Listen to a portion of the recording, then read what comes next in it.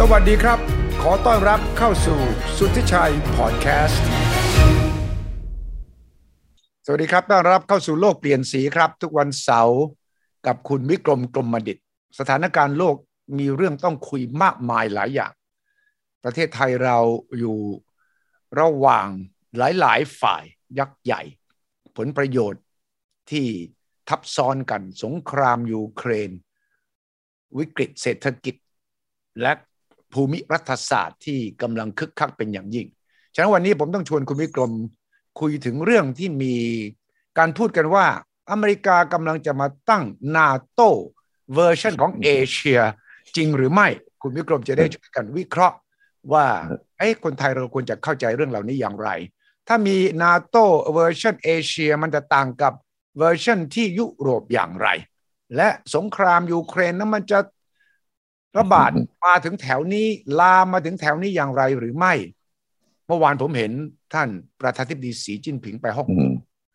รอบ25 ปีการส่งเกาะฮ่องกงคืนจากอังกฤษไปให้กับจีนก็เป็นเรื่องที่น่าตื่นเต้นน่าสนใจโดยเฉพาะคำกล่าวของสีจิ้นผิงซึ่งแน่นอนครับคุณวิกรมซึ่งฟังภาษาจีนได้อย่างคล่องแคล่วจะได้บอกกับเราด้วยว่าสีจิ้นผิงท่านพูดถึง1 ประเทศ 2 ระบบในลักษณะไหนสวัสดีครับคุณวิกรมครับสวัสดีครับคุณวิชัยครับแล้วก็ท่านผู้ชมทุกท่านครับผมจะเตือนคุณวิกรมนะว่าวันนี้วันเสาร์ที่2 กรกฎาคมครับปี25 ปีก่อนเนี่ยวันที่1 กรกฎาคมผมอยู่ที่ฮ่องกงพิธีมอบเกาะฮ่องกงคืนจากอังกฤษมาให้กับจีนใช่ไหมปรากฏว่าคืนวันนั้นเนี่ยพิธีใหญ่โตมากที่ฮ่องกงมีสีสันมีการยิงพลุมากมายนะแต่พอจะเข้านอนเนี่ยปรากฏมีโทรศัพท์มาจากกรุงเทพ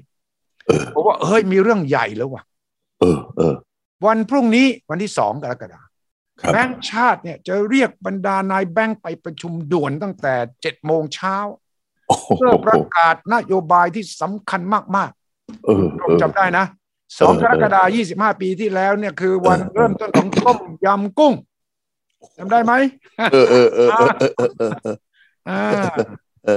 ได้นะคุณวิกรมวันนี้เราต้องมาทวนกันนะว่าโอ้โลกมัน25 ปีที่ผ่านมาเนี่ยตอนนั้นมันเกิดอะไรน่าตื่นเต้นน่าตกใจทำให้ประเทศไทยเราต้องผ่านวิกฤตอะไรมากมายก่ายกองเนี่ยคุณวิกรมจำได้ไหมเหตุการณ์25 ปีวันที่1วันที่ทำไมจะจำไม่ได้ล่ะครับผมเนี่ยตัวงอยิ่งกว่ากุ้งที่ถูกไปต้มอีกเพราะว่ามันอ้วกออกมาเป็นไม่ใช่ต้มยำกุ้งนะมันเป็นเลือดนะอาจจะกุ้งไม่ค่อยมีสีแดงๆเท่าไหร่แต่ต้มยำกุ้งที่เราอ้วกออกมานั้นเนี่ยโอ้โหนี่แย่เลยคุณสุทธิชัยแย่มากๆใช่ไหมตอนนั้นหนังสือพิมพ์คุณสุทธิชัยเป็นยังไงตอนนั้นก็เราก็ต้องรายงานข่าวแล้วก็แน่นอนเราก็กลายเป็นเหยื่อของสถานการณ์เพราะว่าเศรษฐกิจมันผันเงินบาท25 บาทต่อเหรียญพุ่งขึ้นไป52 บาทผมจำได้อยู่ว่าใช่แล้วแปลว่าอะไรทุกอย่างที่เราสั่งเข้ามาเราสั่งกระดาษเข้ามาใช่ไหมมันแพงขึ้นไปอีกเท่าตัวแล้วค่าใช้จ่ายต่างๆนานาที่สำคัญก็คือว่าสถาบันการเงินเจ๊งกันหมดเลยปิดวันนั้นตอนนั้นทุกคนเจ๊งหมดทุกคนมีใครไม่เจ๊งมั้งอ่ะคุณสุริชัยตอนนั้นใช่ใช่ไหมฮะวันนั้นผมยังจำได้เลยนะว่าเกิดมาเนี่ยไม่เคยที่จะแบบว่าเรียกว่ากินไม่ได้นอนไม่หลับใช่อย่างกับตอนนั้นเลยใช่ผมจำได้ว่าเรามองไปข้างหน้าเนี่ยมันมืดหมดเลยนะแสงสว่างที่เราบอกว่าปลายอุโมงค์หรือแสงเทียนอะไรเนี่ยมันไม่มีเลยอ่ะไม่มีนะคุณสุทธิชัยตอนนั้นก็ทำ The Nation แล้วใช่ครับตอนนั้นเหมือนกันน่ะใช่ไหมเราก็ต้องลดค่าใช้จ่ายต้องประหยัดเพราะพอธุรกิจเจ๊งเนี่ยรายได้โฆษณาที่เข้าเราก็หายไปหมดค่าใช้จ่ายเราก็เพิ่มขึ้นมาทันทีแล้วก็เราก็มานั่งคิดใหญ่ว่าจะลดค่าใช้จ่ายอย่างไรจะเงินรายได้ที่หายจะทำอย่างไร สตาฟเราจะอธิบายเขาฟังอย่างไรเราก็งงอยู่เหมือนกันใช่ไหม เนี่ยวันนั้นก็เป็นวันที่25ปีที่แล้วนะฮะเวลาเดียวกันนะฮะแต่คนละปีเท่านั้นเองที่ฮ่องกงในวันนี้วันนั้นต้มยำกุ้งทำให้ประเทศไทยเนี่ยคนไทยตัวเรียกว่าก้มเป็นโค้งเป็นแบบกุ้งนะแต่งอกันเป็นกุ้งเลยงอเป็นกุ้งเลยก็แต่ที่ฮ่องกงเนี่ยเป็นสิ่งที่น่าสนใจนะคุณทิชัยนี่จะไปยุ่งเกี่ยวกับเรื่องของปี1975นะแล้วก็ไปอยู่ในเหตุการณ์ตลอดนะคุณทิชัยนี่ในแต่ละครั้งเนี่ยที่ประเทศไทยไปเจริญสัมพันธ์ทำไมตีกันตอนนั้นคุณทิชัยก็อยู่ที่นั่นเนี่ยใช่ไหมก็เวลามีข่าวใหญ่เวลามีข่าวใหญ่เนี่ยเราก็ต้องไปแต่ท่านนายกคึกฤทธิ์จะไปฟื้นสัมพันธไมตรีกับจีนใช่เราก็ต้องไป1975ใช่วันที่1นะเดือนกรกฎาคมเหมือนกันนะเหมือนกัน1กรกฎาคมเหมือนกันแต่ว่าคนละปีเท่านั้นเองใช่พอมาถึง1997เนี่ยเป็นการส่งมอบเกาะฮ่องกงคืนให้กับจีนเนี่ยใช่เราก็ต้องตื่นเต้นสิเราก็ต้องไปทำข่าวเพราะเราก็ต้องเป็นพยานของเหตุการณ์นั้นแล้วก็ตอนนั้นเนี่ยเท่าสิบยังอยู่ใช่ไหมแล้วก็มาร์กาเร็ต แทชเชอร์นายกรัฐมนตรีอังกฤษผมจำได้ว่าก่อนหน้านั้นมาร์กาเร็ต แทชเชอร์บินไปหาเติ้งที่ปักกิ่งแล้วก็บอกว่าขอต่ออายุได้ไหม99 ปีแล้วเพราะว่าเนี่ยถ้าท่านเอากลับไปนะฮ่องกงอาจจะไม่ใช่ฮ่องกงแบบที่เป็นศูนย์การเงินนานาชาตินะความน่าเชื่อถืออาจจะมีปัญหานะต้องบอกลืมไปเถอะคุณลืมไปเลยคุณไม่ต้องมาขอเลยตอนนั้นเนี่ยประเทศจีนยังยากจนใช่แล้วก็คิดว่าประเทศจีนก็ยังอยากจะได้ค่าเช่าไหมมาแต่ค่าเช่ากับภาพพจน์เนี่ยไม่เหมือนกันนะใช่ประเทศจีนเขาอยู่อย่างยากจนมาตั้งหลายสิบปีแล้วเขาไม่มีปัญหาใช่ไหมแต่วันนี้ล่ะ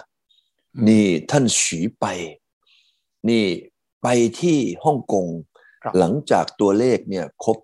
25ปีก่อนที่จะให้ก่อนที่คุณวิกรมเล่าให้พวกทุกท่านที่ติดตามฟังอยู่ขณะนี้ทราบว่าสีจิ้นผิงไปพูดอย่างไรเนี่ยผมจะเล่าให้ฟังว่าอาทิตย์หน้านั้นจะมีการมาเยือนประเทศไทย2 คนสำคัญเกี่ยวกับเรื่องจีนและอเมริกาท่านหวังอี้รัฐมนตรีต่างประเทศของจีนจะมาเยี่ยมเป็นทางการวันที่4วันที่7ตามมาด้วยแอนโทนี บลิงเคนรัฐมนตรีต่างประเทศของสหรัฐมาตอนนี้หัวกระไดไม่แห้งเลยนะไทยเรานี่กำลังเป็นที่หมายตาที่ยักษ์ใหญ่เขาอยากจะมาพูดคุยกับเราด้วยนะคุณวิกรมนี่อยากจะบอกให้รู้ว่าเราจะเจอกับแขกอาคันตุกะที่สำคัญของ2 ประเทศนี้ที่กำลังเผชิญหน้ากันเรื่องสงครามยูเครนเรื่องของการที่จะสัมพันธไมตรีระหว่าง2 ยักษ์ใหญ่นี้จะไปทิศทางไหนทีนี้เราก็ต้องฟังว่าสีจิ้นผิงไปฮ่องกงและพูดถึงเรื่องความสัมพันธ์ระหว่างจีนฮ่องกงและกับนานาชาติยังไงครับคุณวิกรมคือวันนี้เนี่ยจีนเขาไม่มองแค่ฮ่องกงเขามองไปทั้งภูมิภาคโดยเฉพาะไต้หวันครับจีนเนี่ยพยายามที่อยากจะให้ไต้หวันเนี่ยเกิดไอเดียแล้วก็เกิดการยอมรับนะฮะว่าสิ่งที่เกิดขึ้นในฮ่องกงเนี่ยมันเป็น1 ประเทศ2 ระบบนะครับเพราะว่าวันเนี้ยถ้ามาดู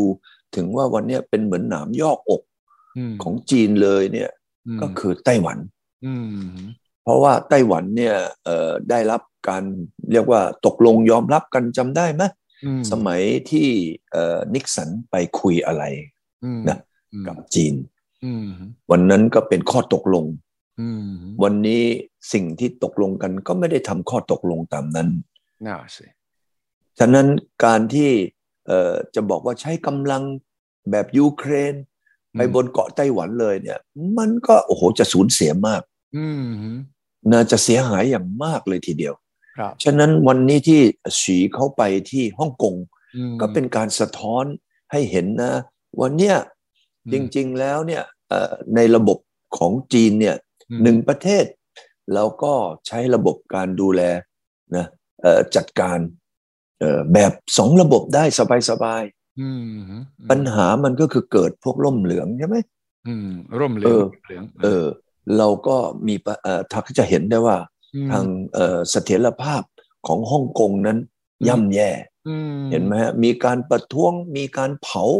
มีการเรียกว่าหยุดนะการพัฒนาเศรษฐกิจไปแบบหยุดนิ่งเลย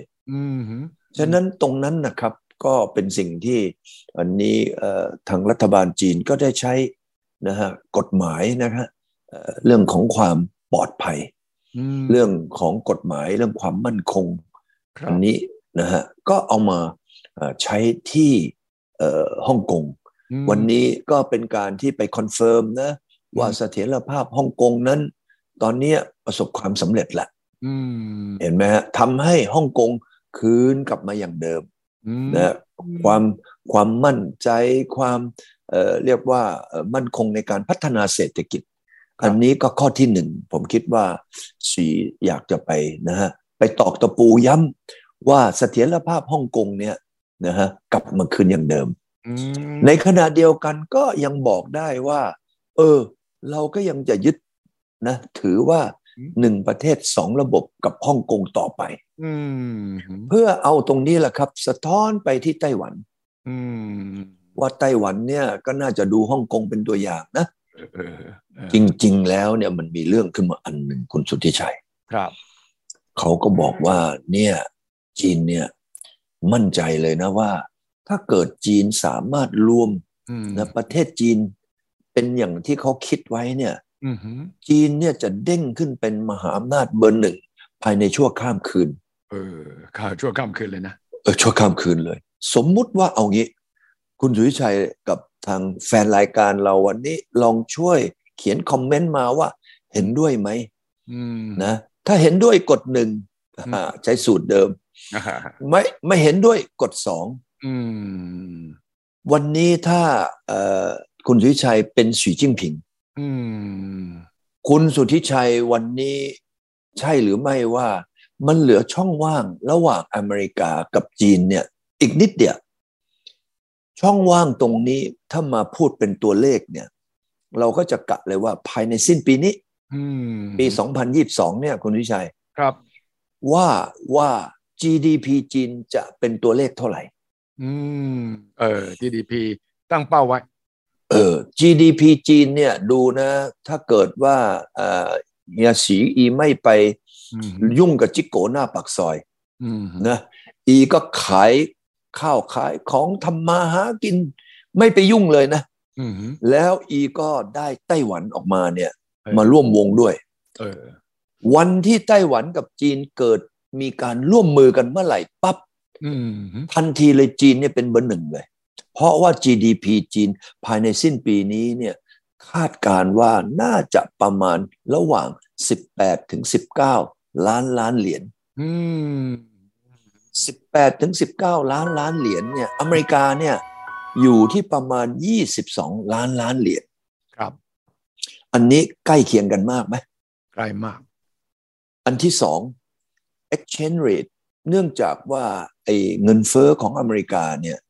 ตอนนี้มันกำลังพุ่งพ่านไป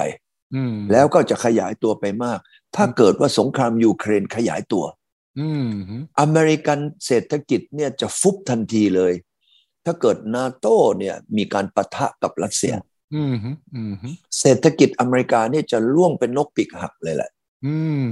ทันทีที่อเมริกาเศรษฐกิจล่วงเป็นนกปีกหักปั๊บไอ้เรื่องของ exchange rate นะอัตราแลกเปลี่ยนระหว่างเงินหยวนกับเงินอเมริกันเนี่ยจะเปลี่ยนทันทีเลยใช่เลยโดยตัวเลขตรงนั้นเนี่ยมันจะกระโดดขึ้นมาเลยถามว่าอีกกี่เปอร์เซ็นต์ไม่แน่ใจตัวเลขของ GDP จีนจะต้องเข้าไปใกล้ชิดกับตัวเลขอเมริกาทันทีใช่อันนั้นก็คือข้อที่สองข้อที่สามเนี่ยถ้าเกิดเรามามองดูนะว่าไต้หวันเนี่ยมีทั้งเงินทุนสำรองมีทั้ง GDP และมีทั้งเทคโนโลยีถ้าเกิดว่าภายในคืนเดียวนะภายในคืนเดียวเลยว่าจีนกับไต้หวันนี่สามารถรวมกันได้และก็เป็นแบบฮ่องกงว้าวเราคิดเนี่ยทำไมเรามามองว่า วันนี้งวดนี้เนี่ยท่านนั้นลุงศรีไปตัดลิบบิ้นไปพูดเนี่ยต้องการเอาภาพเนี่ยสะท้อนให้กับไต้หวันว่าลือกับอ้วมาลบกันเนี่ยนะมีแต่เจ้ากับเจ๊งอ่ะถูกต้องแล้วก็ขยายไปสู่การเจ๊งแบบโอ้โหสุดๆเลยเพราะว่าโอ้โหมันยิงกันหูดับตับไหมไทเปเนี่ยที่เดิมทีที่จะมีมูลค่าใช่ไหมก็ไร้ซึ่งมูลค่าเหมือนกับยูเครนใช่ฉะนั้นถ้าเกิดว่าเรามาเซียวหูกันนะเรามาร่วมมือกันแบบอย่างที่ว่าเนี่ยโอ้โหทันทีเลยภายหนึ่งข้ามคืนเนี่ยจีนจะใหญ่กว่าอเมริกาเยอะเลยทันทีเพราะมีไต้หวันเนี่ยมาเป็นอะไรเป็นพาร์ทเนอร์ฉะนั้นงวดนี้เนี่ยก็ต้องเรียกว่าตีงัวกับทบแคร่ใช่ไหมใช่ให้กับไต้หวันได้รู้นะว่าหรือดูที่ฮ่องกงมันอาจจะมีพวกล่มเหลืองล่มอะไรก็ไม่รู้แต่วันนี้มันเรียบร้อยไปแล้วไต้หวันยอมไหมคิดว่าไต้หวันยอมไหมเนี่ยมันเป็นเรื่องที่คนไต้หวันเนี่ยจะต้องมานึกว่ามันมีเสียกับเสียนะแล้วคนที่ได้ประโยชน์คือใครเอ่ยคนที่เสียประโยชน์คือทั้งสองจีนใช่ไหมใช่แต่อยู่เนี่ยที่นั่งอยู่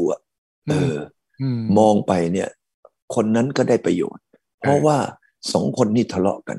แต่ถ้าสองคนนี้ไม่ทะเลาะกัน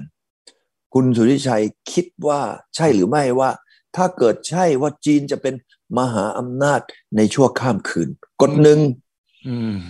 นะถ้าไม่เห็นด้วยคิดว่าเป็นไปไม่ได้ไต้หวันไม่มีทางกดสองแต่ถ้าเรามาคิดในภาพรวมว่าอันเนี้ยดีกับไม่ดียังไงแต่คุณวิกรมต้องวิเคราะห์ด้วยว่ามีความเป็นไปได้แค่ไหนไงว่าถ้าปักกิ่งอยากได้อย่างนั้นล่ะสูตรนี้คือหนึ่งประเทศสองระบบเดี๋ยวค่อยๆกลายเป็นหนึ่งประเทศต้องหนึ่งระบบไต้หวันเนี่ยโดยเฉพาะไช่อิงหวนประธานาธิบดีคนปัจจุบันพรรคที่เขาบริหารประเทศอยู่เขาจะยอมไหมแล้วเงื่อนไขถ้าเขาจะตกลงเนี่ยมันคือเงื่อนไขคืออะไรเขาไม่ยอมเพราะเขาบอกว่าเขาไม่ใช่เป็นส่วนหนึ่งของจีนเขาเป็นไต้หวันเราถามว่าคนไต้หวันมาจากไหนก็มาจากจีนแผ่นดินใหญ่แต่อ้วมานานแล้วก็เหมือนเฮียหยุ่นกับผมเนี่ยนะเฮียหยุ่นก็รุ่นที่3ใช่ไหมใช่ผมนี่รุ่นที่4แต่เฮียหยุ่นเนี่ยอาจจะมีความรู้สึกว่าอ้วเป็นคนไทยละไต้หวันเนี่ยพวกคนไต้หวันเนี่ยเขาย้ายไปอยู่นะเกาะไต้หวันตั้งแต่มาจากฮกเกี้ยนเนี่ยตั้ง300กว่าปีที่แล้วแล้วเขาก็มีความรู้สึกว่าอ้วเป็นไต้หวันอ่ะเพราะว่ามันมีช่วงหนึ่งญี่ปุ่นไปปกครองไต้หวันแล้วก่อนญี่ปุ่นไปปกครองไต้หวันก็มีฮอลแลนด์ถูกต้องไปปกครองฉะนั้นคนไต้หวันเนี่ยก็ได้รับวัฒนธรรมจากฮอลแลนด์จากญี่ปุ่นโดยเฉพาะญี่ปุ่นเนี่ยไปอยู่ไต้หวันเนี่ยปกครองกันเนี่ยคนไต้หวันเนี่ยได้รับอิทธิพลจากญี่ปุ่นมากที่สุดคือเรื่องของการศึกษาเรื่องของการทำงานเรื่องของการพัฒนาประเทศไต้หวันมีความรู้สึกว่าอ้วเนี่ยเป็นลูกครึ่ง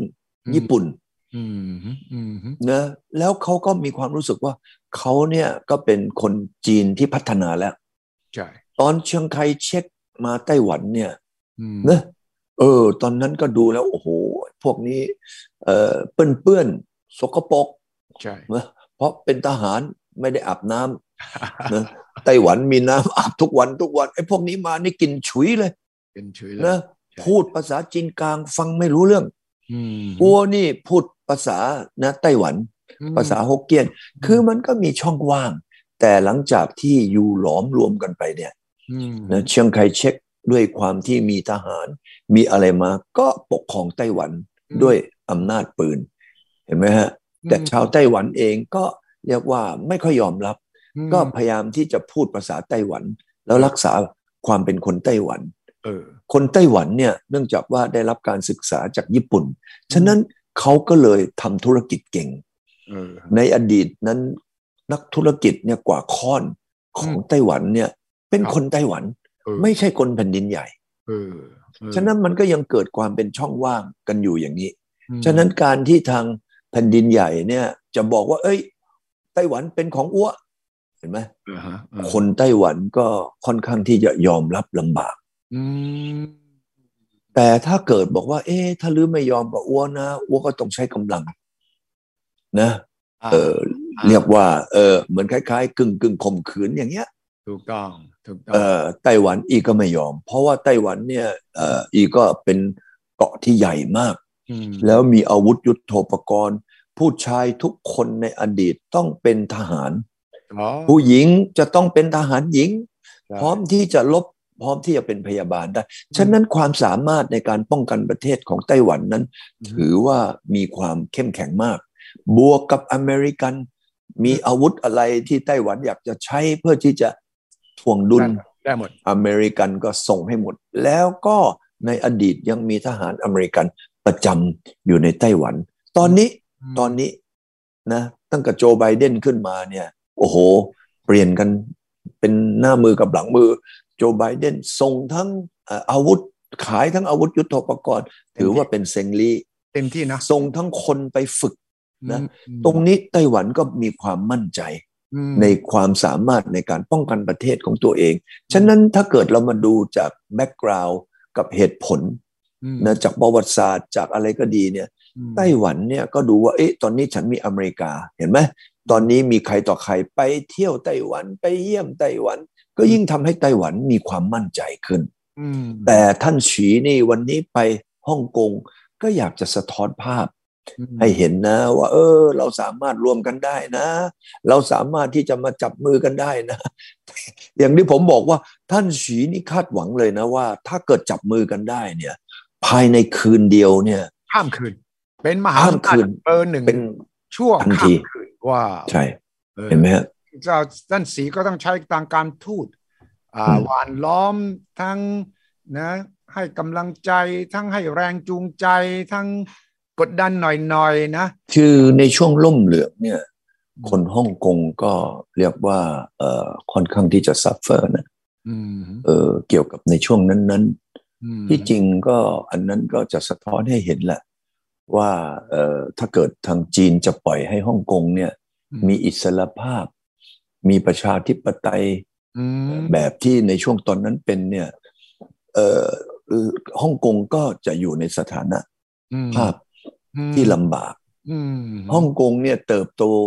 นะแล้วก็พัฒนามาได้ก็เพราะว่าเป็นประตูนะฮะเศรษฐกิจของจีนฉะนั้นวันเนี้ยถ้าเกิดว่าเรามามองว่าการที่ฮ่องกงวันนี้มีเสถียรภาพขึ้นแล้วเขาก็จะสามารถพัฒนาอนาคตให้ดีขึ้นได้เป็นในทำนองแบบนั้นฉะนั้นพอเข้ามาในเรื่องเกี่ยวกับจีนฮ่องกงไต้หวันที่คุณวิกรมเกริ่นมาวิเคราะห์ให้ฟังแล้วเนี่ยหัวข้อที่เราตั้งวันนี้คือว่าแล้วทางตะวันตกอเมริกาจะมาตั้ง NATO ในเอเชียหรือไม่และจีนจะ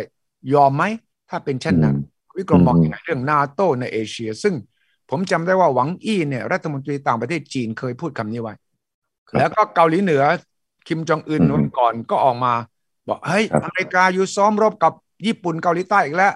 อยู่ต้องการจะมาสร้าง NATO ในเอเชียมันก็สอดคล้อง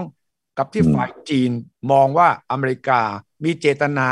จะมาสร้างพันธมิตรทางทหารเพื่อจะกดดันจีนในเอเชียครับใช่ไหมครับวันนี้ถ้าเรามาคิดดูนะว่าเหตุผลถ้าคุณสุทธิชัยเป็นลุงโจ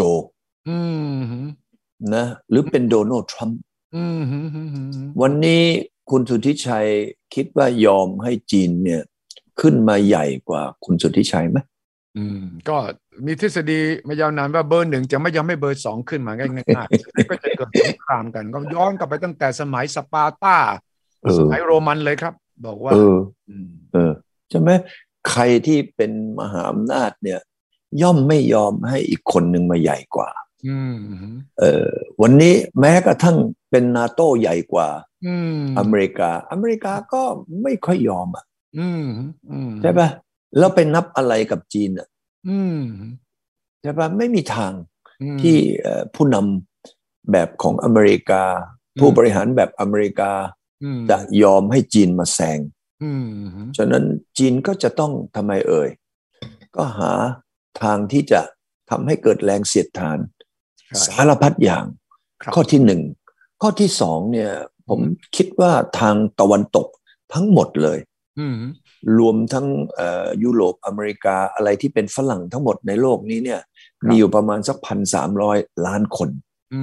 หลงจงเลยนะรวมฝรั่งทั้งในโลกเนี่ยก็คงยอมให้กับจีนเนี่ยที่มีประชากร1,400 ล้านคนเนี่ยมายิ่งใหญ่กว่าไม่ได้แต่วันนี้เนี่ยจีนหลังจากที่เมื่อก่อนเนี่ยเติบโตโดยอาศัยนะเศรษฐกิจจากยุโรปอเมริกาด้วยการส่งออกเนี่ยจีนเนี่ยได้โชว์มาเรื่องหนึ่งในช่วง2 ปีที่ผ่านมาเนี่ยเนื่องจากโควิดคุณสุทธิชัยจีนปิดประตูประเทศทั้งหมดเลยเหมือนสมัยเหมาเจ๋อตุงอ้วปิดด้วยม่านไม้ไผ่นะถึงแม้ว่าเป็นประตูไม้ไผ่ไม่ใช่ม่านเหล็กตอนแรกเนี่ยม่านเหล็กนั่นรัสเซียมันม่านเหล็กแต่ไม้ไผ่มันถูกกว่าหน่อยเพราะว่าเหล็กตอนนั้นจีนยังไม่ค่อยมีเลยใช้ไม้ไผ่ก่อนแต่ขนาดไม้ไผ่นะก็ยังไม่มีใครเข้าประตูบ้านอ้วได้โดยที่งวดนี้เห็นไหม1อ้วห้ามต่างชาติเข้าประเทศเพราะลื้อเนี่ยเป็นพวกพาเชื้อโรคเข้ามา2นี่อ้วจะห้ามคนจีนนะหรือออกไปเอาเชื้อเข้ามาไปเที่ยวเห็นไหมในช่วงที่2 ปีที่ผ่านมาจีนเนี่ยเขาบอกว่าอ้วจะต้องทำให้โควิดเป็น0เห็นไหมครับฉะนั้นจีนก็ปิดประตูการที่จีนปิดประตูแล้วเนี่ยสิ่งที่สะท้อนให้เห็นคืออะไรเอ่ยประเทศจีนเขายังใช้ชีวิตปกตินะจีนไม่มีนักท่องเที่ยวจีนไม่ต้องออกไปขายสินค้าแต่จีนติดต่อเนี่ยนะใช้พวกทางด้าน ใช่ไหม document อะไรต่างๆติดต่อกัน Wi-Fi ติดต่อกันนะก็กลายเป็นว่าจีนเนี่ยนะสามารถผลิตสินค้าในประเทศโดยปิดประตูโดยภายในประเทศจีนเนี่ยมีการพัฒนาการทำงานแบบปกติใครจะไปไหนใครจะมาไหนได้ในประเทศจีนโดยที่ไม่มีอะไรอุปสรรคคือทุกอย่างในประเทศจีนปกติดูปี2021สิการเติบโตทางเศรษฐกิจของจีนเนี่ยโตถึง 8.1% ใช่เพราะถามว่าเพราะอะไรเพราะจีนอยู่ในประเทศจีนอย่างเดียวไม่เกี่ยวข้องกับคนอื่นแต่จะติดต่อกับคนอื่นโดยที่ไม่ติดเชื้อแล้วก็ส่งของออกไปครับทุกอย่างตามออเดอร์ฉะนั้นจีนก็โชว์ให้เห็นแล้วว่าอ้วไม่จำเป็นจะต้องไปอาศัยพวกลื้อทำงานกับพวกลื้อจะต้องไปขอพวกลื้อเช่นแต่ก่อนตรงนี้เป็นภาพที่สะท้อนให้เห็นเลยว่าจีนสมัยใหม่ไม่ใช่ละตรงนี้ทำให้ตะวันตกสะดุ้งเลยนะบอกว่าวัคซีนจีนไม่ได้เรื่องมีภูมิคุ้มกันแค่ครึ่งนึงแต่ปรากฏว่าคนจีนตายไปทั้งหมดเท่าไหร่5,000 กว่าคนตั้งแต่เดือนกุมภาของปี2020ที่เขาเจอใช่ไหมจนกระทั่งถึงวันนี้มีคนจีนตายไปประมาณ 5,000 กว่าคนเอาแล้วถามว่าฝรั่งอเมริกาฝรั่งยุโรปแล้วฝรั่งในอเมริกาใต้เนี่ยทั้งหมดในโลกเนี่ยมีประชากรสัก1,300 ล้านคนแต่ปรากฏว่าพวกนี้ตายไปแล้วเท่าไหร่3 ล้านกว่าคนใช่3 ล้านกว่าคนเยอะเลยคนทั้งโลกเนี่ยตายไปเกือบ7 ล้านคนแต่เป็นฝรั่งเนี่ยตายไปประมาณครึ่งหนึ่งของทั้งโลกฉะนั้นตรงนั้นเนี่ยถามว่าจีนเขามีความมั่นใจในเรื่องการแพทย์ในเรื่องเศรษฐกิจในเรื่องการที่เขาจะบริหารประเทศเขาขนาดไหนคราวนี้ตรงนี้แหละครับมันเป็นประเด็นว่าอนาคตเนี่ยภายใน3 ปี5 ปีเนี่ยอะไรมันจะเกิดขึ้นระหว่างจีนกับตะวันตกครับทีนี้ถ้าเราพูดถึง NATO ในเอเชียเนี่ยมันมาในลักษณะว่าอเมริกามาตั้งกลุ่มควอดจตุภาคี4 ประเทศอเมริกาอินเดียญี่ปุ่นออสเตรเลีย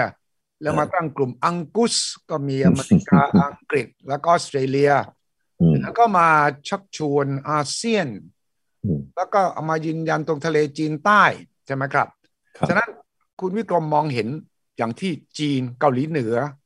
แล้วก็หลายท่านแม้กระทั่งในเมืองไทยมองว่าอเมริกาจะมาตั้งกองกำลังลักษณะเดียวกับ NATO ในเอเชียหรือเปล่าแล้วมันจะมาในรูปแบบไหนครับถ้าผมเป็นอเมริกันเนี่ยผมก็ต้องมองนะว่าอัวเนี่ยมีสารพัดเรื่องนะอยู่ในบ้านอัวเรื่องความแตกแยกตั้งแต่เฮียทรัมป์ขึ้นมาเนี่ยนะความแตกแยกกันในสังคมอเมริกันเนี่ยโอ้โหมันเยอะมากเลยนะอันที่สองเนี่ยอเมริกันเนี่ยเขาขาดดุลการค้าทุกปีเลยคุณสุทธิชัยตั้งแต่สมัยจอร์จบุชจูเนียร์แล้วจอร์จบุชจูเนียร์เนี่ยตอนนั้นก็ตัวเลขของการขาดดุลการค้าเนี่ยก็ปีหนึ่งก็ประมาณสัก800,000 ล้านเหรียญใช่แล้วก็โอบามาขึ้นมาโอบามาบอกว่าผมจะต้องการทำให้ดุลการค้าระหว่างอเมริกากับทั่วโลกเนี่ยนะขาดดุลหายไปครึ่งหนึ่งตอนก่อนโอบามามานี่800,000 ล้านพอโอบามามาเนี่ยก็ควรจะเหลือ400,000 ล้านใช่ไหมถ้าเกิดโอบามาประกาศอย่างนั้นโอบามาเป็นไป8 ปีการขาดดุลการค้าไม่ได้ลดลงเลยกับขยับไปเป็นเกิน1 ล้านเหรียญใช่อเมริกันที่ขาดดุลการค้าเนี่ยขาดดุลการค้ามาเพราะว่าต้องการมาสร้างรั้วล้อมนะคอมมิวนิสต์ตั้งแต่เกาหลีใต้นะตั้งแต่ญี่ปุ่นไต้หวันนะตั้งแต่ของ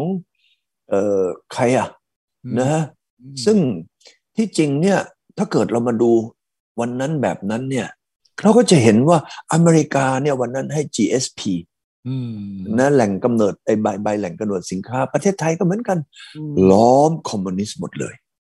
เห็นไหมสนับสนุนเศรษฐกิจโดยที่บอกว่าหรือไม่ต้องเสียภาษีหรือเสียภาษีน้อยเพื่อให้สินค้านะในประเทศสินค้าหรือมาขายในกับประเทศอัวได้หรือไม่ต้องคบกับฝั่งจีนอยู่คบกับอัวเนี่ยหรือได้ประโยชน์แน่นอนใช่การที่ให้ GSP นั้นนะกับประเทศไทยหรือประเทศ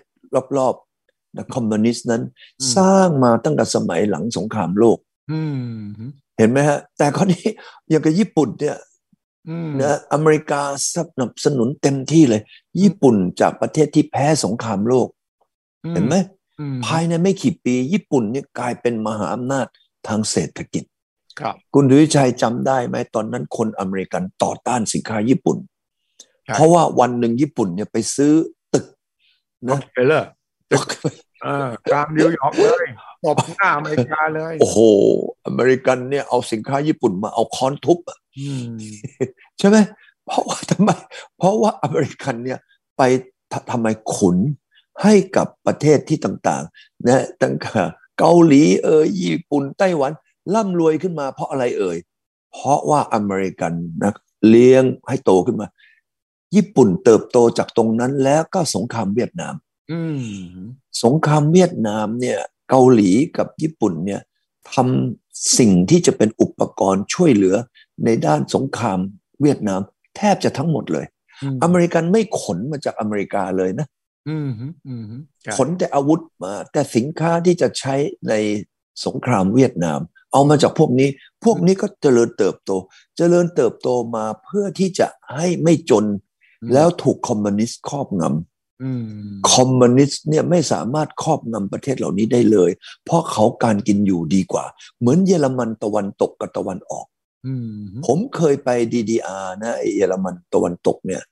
ไปข้ามไปเยอรมันตะวันออกผมไปเบอร์ลินเนี่ยนะข้ามนะ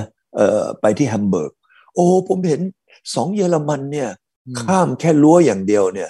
มันเหมือนกับกลางวันกับกลางคืนคนละโลกเห็นไหมคนละโลกเลยฉะนั้นจะเอาเยอรมันตะวันออกมาครอบงำเยอรมันตะวันตกนี่ประชาชนเขาไม่ยอมหรอกอเมริกันก็ทำให้ประเทศล้อมคอมมิวนิสต์ทั้งหมดเนี่ยอ้วนขึ้นนะฮะร่ำรวยขึ้นฉะนั้นตรงนั้นนี่คืออเมริกาทำในอดีตวันนี้อเมริกาไม่มีเงินละบอกจี้อเมริกันบอกว่าไอ้ญี่ปุ่นนะที่จะมาทำสินค้าแล้วขายให้อัวนะแบบให้อัวจะไม่เก็บภาษีหรือนะไม่มี ไอ้ญี่ปุ่นก็ไอ้ยาอ้วก็ต้องหาที่ใหม่อ่ะได้ไปเป็น product of Thailand เป็น product of ที่นั่นที่นี่เพื่อที่จะทำไมเพื่อที่จะไม่ต้องเสียภาษีแต่กำไรยังเป็นของญี่ปุ่นคราวนี้วันนี้อเมริกาชักปวดหัวละว่าอเมริกาก็ยังขาดดุลการค้าแต่ปรากฏว่าตัวเองทำไมขาดดุลการค้าเนี่ยคือทำให้ตัวเองจนลงแต่ประเทศเหล่านี้รวยขึ้นโดยเฉพาะจีนใช่ปีที่แล้วปี2021จีนได้ดุลการค้ากับอเมริกามากที่สุดในประวัติศาสตร์กว่า 400,000 ล้านเหรียญสมัยทรัมป์350,000 ล้านเหรียญเนี่ยนะทรัมป์ก็ร้องไอ้ยาอัวซีเรียลอ่ะอัวไม่ไหวแล้วทนไม่ไหวแต่ปรากฏว่าปีที่แล้วเนี่ยได้ดุลการค้ากว่า 400,000 ล้านเฉพาะจีนคนเดียวเนี่ย400,000 ล้านเหรียญได้ดุลยังไม่ได้นับประเทศอื่นๆฉะนั้นวันนี้อเมริกันไม่รู้จะทำยังไงล่ะที่จะทำไมก็จะต้องมีการเจาะยางวันนี้เจาะยางคือเจาะยางกับ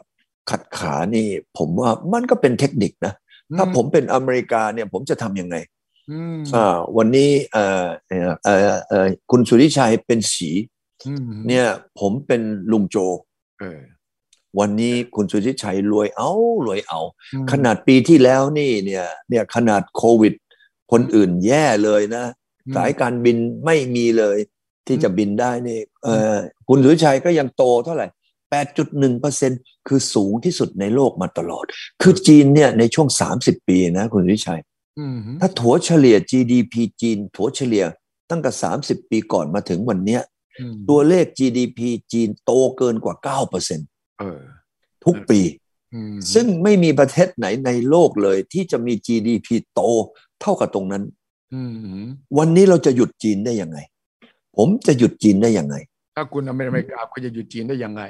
จีนก็บอกคุณหยุดผมไม่ได้เพราะว่าผมเนี่ยมีสิทธิ์ที่จะทำอะไรในเวทีระหว่างประเทศเรื่องเศรษฐกิจเรื่องต่างๆนานาทีนี้คนก็กลัวอย่างนี้ว่าถ้าเราพูดถึง NATO ในเอเชียมันจะเกิดสงครามไหมระหว่างจีนกับอเมริกา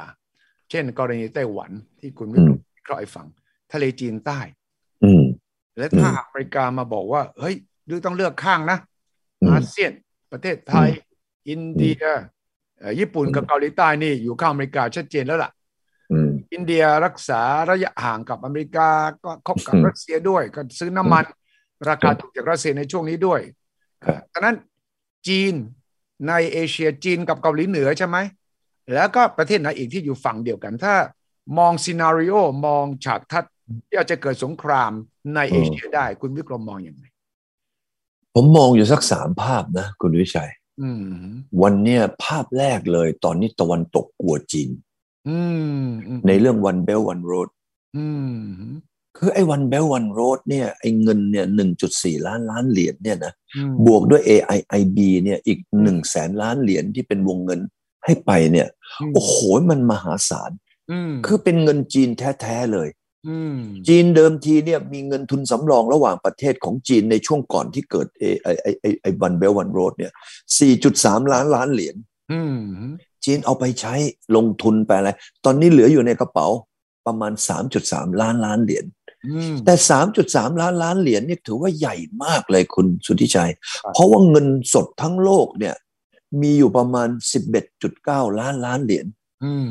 ฉะนั้นจีนนี่ใหญ่มากฉะนั้นการที่จีนมีเงินเยอะขนาดนี้แล้วก็ทำไอ้เรื่องของ One Belt One Road เนี่ยมันก็เกิดการเติบโตอย่างที่ทำไมโอ้โหนี่มันขยายไอ้ที่8.1% ที่มันโตได้เพราะส่วนหนึ่งมาจาก One Belt One Road ใช่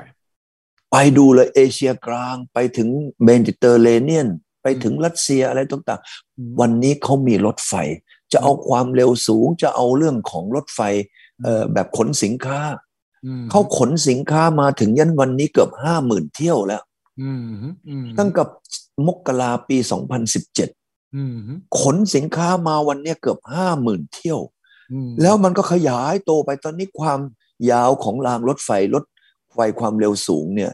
จีนไปต้องประมาณ 40,000 กิโลละซึ่งกินสัดส่วนเข้าไป2 ใน 4 2 ใน 3ของความยาวรางรถไฟของทั้งโลกฉะนั้นข้อหนึ่ง ข้อหนึ่งเนี่ยไม่มีใครที่จะไปหยุดจีนได้อีกแล้วเพราะทั้งเงินทั้งวันเบลวันโรดอันที่สองเนี่ยจีนตอนนี้เนี่ยอันที่สองก็คือเรื่องการเติบโตทางด้านความมั่นคงของประเทศนี่ก็สร้างเรือบรรทุกเครื่องบินลำใหม่แล้วนะใช่วันนี้เราเห็นว่าเสถียรภาพของประเทศจีนในประเทศเนี่ยมีไหมที่แบบว่ามีคนนะไปทุบไอ้ร้านขายของแล้วก็ไปขโมยของนะแล้วก็ทำไมทะเลาะกันมีคุณเราเมื่อก่อนนี่ดูหนังคาวบอยเนี่ยใช่นะมาจากไหนเอ่ยเม็กซิโกนิวเม็กซิโกใช่ไหมมาจากหนังอเมริกันทั้งนั้นเลยวันนี้ผมเห็นแล้วเนี่ยไอ้หนังแบบนั้นมันกลับมาย้อนกลับทุกคนนี่ทำไมเอ่ยสะพายปืนแล้วไม่ใช่ปืนแบบปืนแก๊ปนะเป็นปืนมาชีนกันคุณวิชัยคิดว่าเสถียรภาพของประเทศเนี่ยในจีนเนี่ยมันมีอย่างนั้นไหมเมื่อก่อนนี่ยังมีพวกมุสลิมอุยกูมีอะไรต่ออะไรใช่ไหมที่จะสร้างความนะไม่มั่นคงให้กับประเทศจีนวันนี้ประเทศจีนข้อที่สองมีเสถียรภาพเนี่ยเหมือนเสาเข็มนะของการพัฒนาอนาคตของประเทศเสาเข็มจีนนี่แน่นมากแต่อเมริกาเนี่ยตั้งแต่เฮียทรัมป์พาพวกบุกรัฐสภาวันที่6 มกราจะสอบสวนในสภาเลยเนี่ยขนาดนี้มีจีนเนี่ยแบบอย่างนั้นไหมแบบว่าโอ้เทียนอันเหมือนสองจะเกิดขึ้นมามีไหมพอเทียนอันเหมือนเกิดขึ้นมานี่โอ้โหนะจีนนี่แกว่งเลยใช่ไหมวันนี้ประเทศจีนอันที่สองเสถียรภาพการเมืองเป็นยังไงนิ่งการที่เสถียรภาพนิ่งก็ยิ่งทำไอ้ข้อหนึ่งเนี่ยใช่ไหมการที่จะทำธุรกิจนี่ขยายไปนะได้เร็วขึ้นได้มั่นคงขึ้นอันที่สามคือทำไมประเทศจีนตอนนี้เปลี่ยนนโยบายเรื่องการลงทุนบอกว่าเฮ้ยไอ้โรงงานที่ใช้แรงงานเยอะๆนะหรือออกไปที่อื่นไปหรืออย่ามาประเทศว่าแล้วก็เอาไอ้โรงงานพวกนี้ปิดโรงงานพวกนี้จากจีนปิดแล้วก็ไอ้พวกนี้โรงงานนี้ถูกปิดแล้วไปไหนอ่ะครับก็ย้ายไปที่อื่นนะสิแต่การที่จีนย้ายไปที่อื่นเนี่ยเจ้าของยังเป็นใครอ่ะก็จีนสิใช่ไหมแล้วกำไรเป็นของใครอ่ะเอาไอ้โรงงานที่หนึ่งคนเยอะใช้แรงงานแยะแล้วก็มีสิ่งแวดล้อมเรื่องอากาศเรื่องน้ำเรื่องของกลิ่นอะไรหรืออย่าอยู่วันนี้เอาเปหิไอ้พวกนี้ออกไปเอาไปอยู่ที่ประเทศอื่นในขณะเดียวกันโรงงานนี้ก็คือโรงงานจีนกำไรก็กลับมาเป็นสู่จีนแต่จีนก็สนับสนุนพวกเกี่ยวกับไฮเทคหมดเลยวันนี้เกี่ยวกับเรื่องการเงินเรื่องไฮเทคเรื่องดิจิทัลนะเรื่องของนวัตกรรมใหม่ๆจีนบอกว่าหรือมาเมืองจีนได้เลยมีนโยบายแบบเซินเจิ้นสร้างพวกนี้ถ้าเกิดมีอะไรพวกนี้เนี่ยโอ้โหวันนี้เราไปดูอย่างยกตัวอย่างจีนมีนโยบายทำเรื่องควอนตัมใช่เห็นไหมว่าวันนี้จีนนี่นอกจากที่จะสนับสนุนต่างชาติเข้ามาลงทุนจีนยังให้เงินอีกให้เงินเป็นเงินให้เปล่าแล้วก็ให้เงินกู้เกี่ยวกับทางด้านนวัตกรรมใหม่จีนประกาศเลยว่า2035เนี่ยอีก10 กว่าปีข้างหน้าจีนจะต้องเป็นผู้นำเรื่องเกี่ยวกับเทคโนโลยีและนวัตกรรมโลกฉะนั้นการที่จีนมีประชากรเนี่ย1,400 ล้านคนจีนบอกว่ามีคนเก่งๆมีเงินมีตลาดฉะนั้นวันนี้เปิดข้อที่3เลยว่าต้องการเอานวัตกรรมหรือนะอยากจะมาหรือมาขอนะจะไปซื้อหรือก็ได้เอาทั้งเชิญมาลงทุนแล้วเอาทั้งจีนไปซื้อตอนนี้จีนซื้อบริษัทรถยนต์เนี่ยในโลกนี้แม้แต่กระทั่งเบนซ์เนี่ยก็ถูกซื้อไปแล้วตอนนี้เหลือVolkswagen เหลือ BMW แต่พวกนี้ก็เอาตลาดไปอยู่ที่ประเทศจีนใหญ่ที่สุดในโลกอยู่แล้ว ครับฉะนั้นตรงนี้3 ข้อเนี่ยถ้าพวกเรามาดูแล้วเนี่ยนะจีนจะต้องไปอย่างนี้ถ้าจีนไปอย่างนี้มีใครหยุดจีนได้บ้างไม่มีอเมริกาบุกมาสกัดจีนก็ถึงจุดหนึ่งมีการส่งเรือรบของอเมริกาเซเว่นฟลีทมาแถวนี้และก็ชักชวนให้ประเทศต่างๆในแถวนี้เนี่ยสกัดกั้นจีนก็ต้องไม่ยอมทะเลจีนใต้ก็เป็นจุดหนึ่งที่อาจจะเป็นฉนวนสงครามไต้หวันก็จะเป็นฉนวนสงครามจีนพร้อมจะรบกับอเมริกาไหมไม่จีนวันนี้เนี่ยโอ้โหอเมริกันมีเรือรบใช้พลังงานนิวเคลียร์ด้วยเข้าไปแล้วทั้งหมด11 ลำแล้วเป็นเรือบรรทุกเครื่องบินที่ไม่ต้องมาเติมน้ำมันอ่ะจะวิ่งไปที่ไหนก็ได้วิ่งไปแบบใช้นิวเคลียร์ไงแล้วก็วิทยาการนะ F-35 เนี่ยโอ้โหมันสเตลพวกเรดาร์ก็จับไม่ได้F-35นี่ประเทศไทยจะซื้อนะกองทัพอากาศจะซื้อนะใช่แต่มันก็ราคาแพงไงอเมริกันมีเป็นหมื่นลำเลยมั้งเป็นพันน่ะเรียกว่าเป็นพันลำที่จะสร้างในอนาคตฉะนั้นความสามารถเนี่ยทางเรื่องเกี่ยวกับเรื่องป้องกันประเทศนี่ยังห่างกันอีกหลายช่วงตัวฉะนั้นวันนี้สิ่งที่อเมริกันจะทำให้จีนหยุดได้เนี่ยก็คือเรื่องไปทำไมเรื่องของเทคโนโลยีเรื่องสงครามอเมริกาเนี่ยก็มาสร้างนะวันนี้ละญี่ปุ่นหรืออยากจะได้อะไรหรือบอกมาไต้หวันหรืออยากจะได้อะไรหรือบอกมานะอันนี้ทำให้อเมริกันเนี่ยประหยัดไปนะ1ได้ตังค์2ไม่ต้องเสี่ยง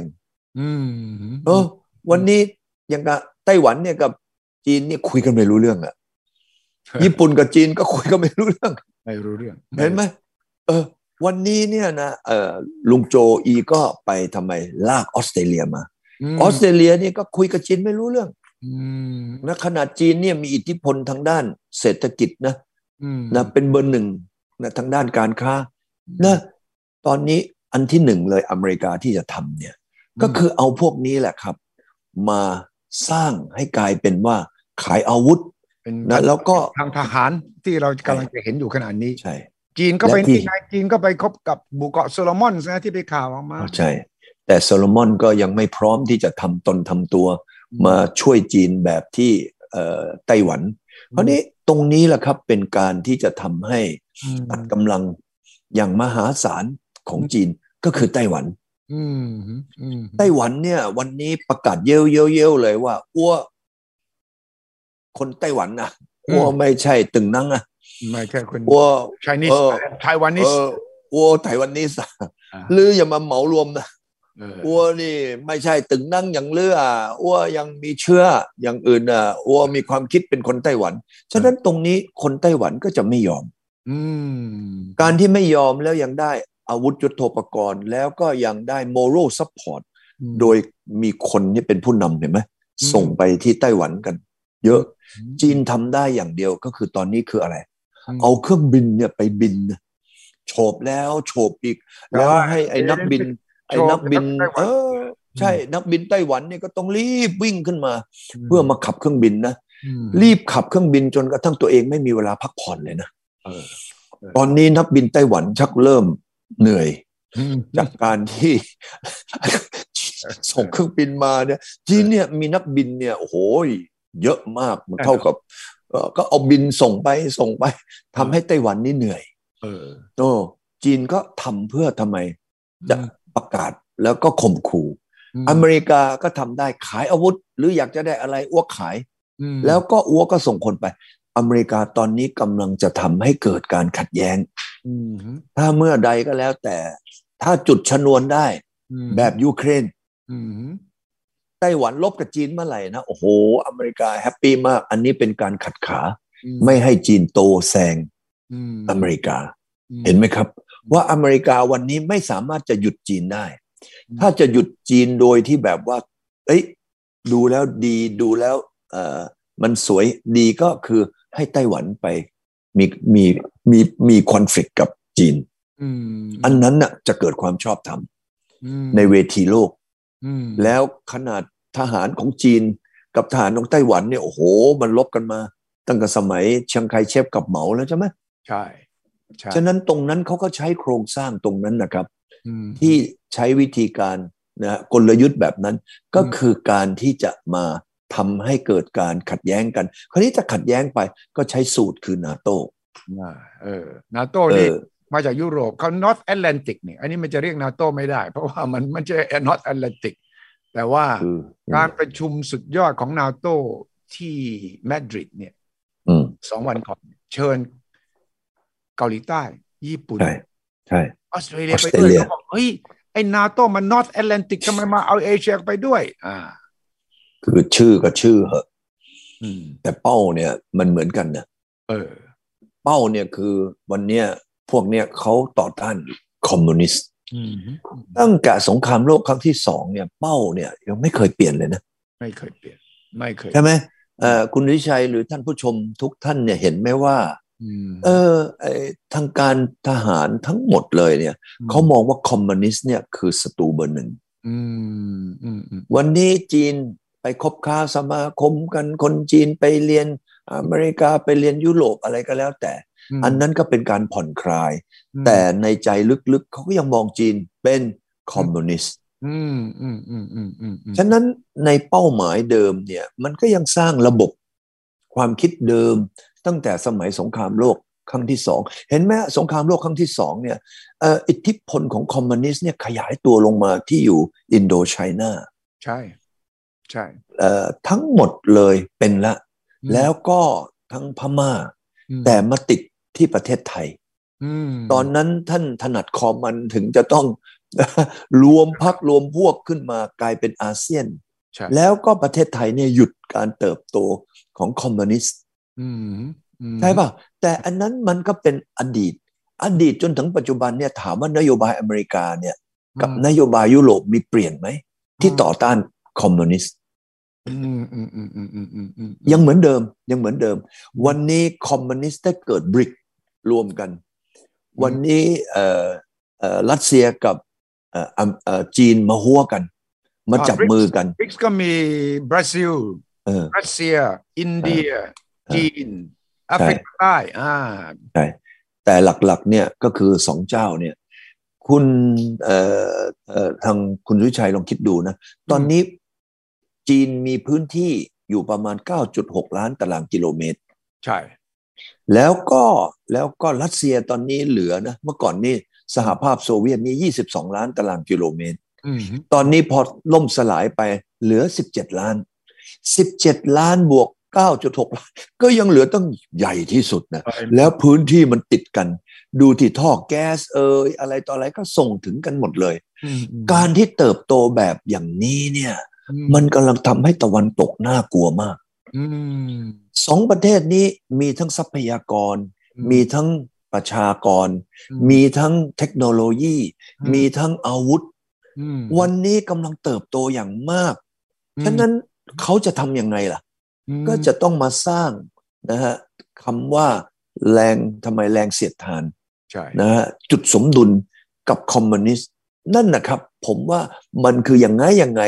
มันก็คือใช้สูตรนาโต้ที่จะมาทำให้เกิดนะการที่จะไม่ทำให้จีนนั้นเติบโตไม่มีอะไรที่จะหยุดการเติบโตของจีนที่เติบโตอย่างมหาศาลอย่างนี้มา30 ปีแล้วฉะนั้นการทหารเอาไต้หวันเอาญี่ปุ่นเอาออสเตรเลียเอาเวียดนามกับจีนเนี่ยก็เหมือนคล้ายๆกับไต้หวันเนี่ยคุยกันไม่รู้เรื่องเพราะถูกจีนตืบมาตั้งเกือบ 2,000 ปีแล้วใช่เห็นไหมฮะฉะนั้นตรงนี้แหละครับถ้ามาพูดกันวันนี้บอกว่า NATO จะเกิดขึ้นไหมในเอเชีย NATO นี่แหละในสูตร NATO เกิดขึ้นมานะครับแต่เป็นในรูปในชื่ออีกแบบหนึ่งนะครับนะเพราะว่าสมาชิกมันอาจจะต่างกันก็คือมีตั้งแต่ญี่ปุ่นมีตั้งแต่ไต้หวันนะแล้วก็เวียดนามแล้วก็ออสเตรเลียครับเพราะว่าเขาเรียกอเมริกันตั้งชื่อว่า Indo-Pacific แต่ก่อนเรียก Asia Pacific Indo-Pacific เพื่อดึงอินเดียเข้าไปร่วมด้วยฉะนั้นเป้าหมายของอเมริกาคือดึงอินเดียญี่ปุ่นเกาหลีใต้ออสเตรเลียมาปิดล้อมจีนให้ได้เวียดนามด้วยนะครับดังนั้นที่คนกลัวว่า อเมริกาเลยมาตั้ง NATO ในเอเชียเนี่ยคุณวิกรมคิดว่ามีเหตุผลมีข้าวลางที่ว่ามาทำจริงใช่ไหมเพราะว่ามันไม่สามารถที่จะหยุดการเติบโตของจีนได้ไม่มีอะไรในโลกนี้ที่จะไปทำให้เขาหยุดได้เลยแล้วจำนวนประชากรเสถียรภาพของการเมืองนะแล้วก็นโยบายของจีนเนี่ยตั้งแต่บอกว่าจะไม่มีคนจนตั้งแต่วันที่31ธันวาเนี่ยเห็นไหมปี2020เนี่ยเขาทำสำเร็จแล้ววันนั้นมาถึงวันนี้เนี่ยนะความสามารถในการแข่งขันนะของที่จะสร้างคนจีนให้เกิดขึ้นมาหรือแม้กระทั่งเรื่องของคอร์รัปชันวันนี้มีคนที่ติดคุกเข้าไปเรื่องคอร์รัปชันเนี่ยล้านกว่าคนแม้แต่เพื่อนผมยังติดคุกเลยในประเทศจีนเพื่อนคุณวิกรมเนี่ยนะไปโดนข้อหาอะไรไปติดคุกก็ให้สินบนไงแล้วไม่ได้รับนะแต่ให้ทั้งคนรับคนให้ติดคุกหมดถ้าเกิดจีนเขาทำเอาจริงเอาจังอย่างเนี้ยดูสิว่ามันจะเข้มแข็งขนาดไหนในอนาคตมันไม่ใช่อ้วนเพะพระนะแน่นอนวันนี้อเมริกาก็มาบอกว่าทะเลจีนใต้อย่างนั้นอย่างนี้อะไรต่ออะไรไอ้นี่ก็เป็นจุดที่ทำให้เกิดความขัดแย้งอเมริกาก็วันนี้ก็ต้องมาวางแผนแต่ถามคุณสุริชัยว่าวันหนึ่งเนี่ยเรือบรรทุกเครื่องบินของจีนเนี่ยไปแล่นนะแถวทางแถวอเมริกาใต้หรืออเมริกากลางแอตแลนติกนะวิ่งไปแถวใกล้ๆ阿拉斯ก้าอย่างนี้นะเหมือนกับที่ตอนนี้อเมริกากำลังเอาเรือบรรทุกเครื่องบินแล่นอยู่ช่องแคบไต้หวันเนี่ยคุณสุทธิชัยคิดว่าตอนนั้นอะไรจะเกิดขึ้นดูไม่จืดเลยวันนี้เวลาหมดพอดีถ้าอย่างนั้นต้องต่ออีกสัปดาห์หน้านะคุณวิกรมเพราะสถานการณ์ในเอเชียเนี่ยที่มันโยงกับสงครามยูเครนบทบาทของสหรัฐและของจีนเนี่ยมันจำเป็นต้องวิเคราะห์เพื่อคนไทยที่เกาะติดเรื่องเหล่านี้จะได้เข้าใจแล้วก็ติดตามข่าวอย่างมีสติและมองว่ายุทธศาสตร์ของไทยเราควรจะเป็นอย่างไรวันนี้ขอบคุณมากครับคุณวิกรมครับสวัสดีครับครับสวัสดีครับคุณชัยแล้วท่านผู้ชมครับสวัสดีครับสวัสดีครับขอต้อนรับเข้าสู่สุทธิชัยพอดแคสต์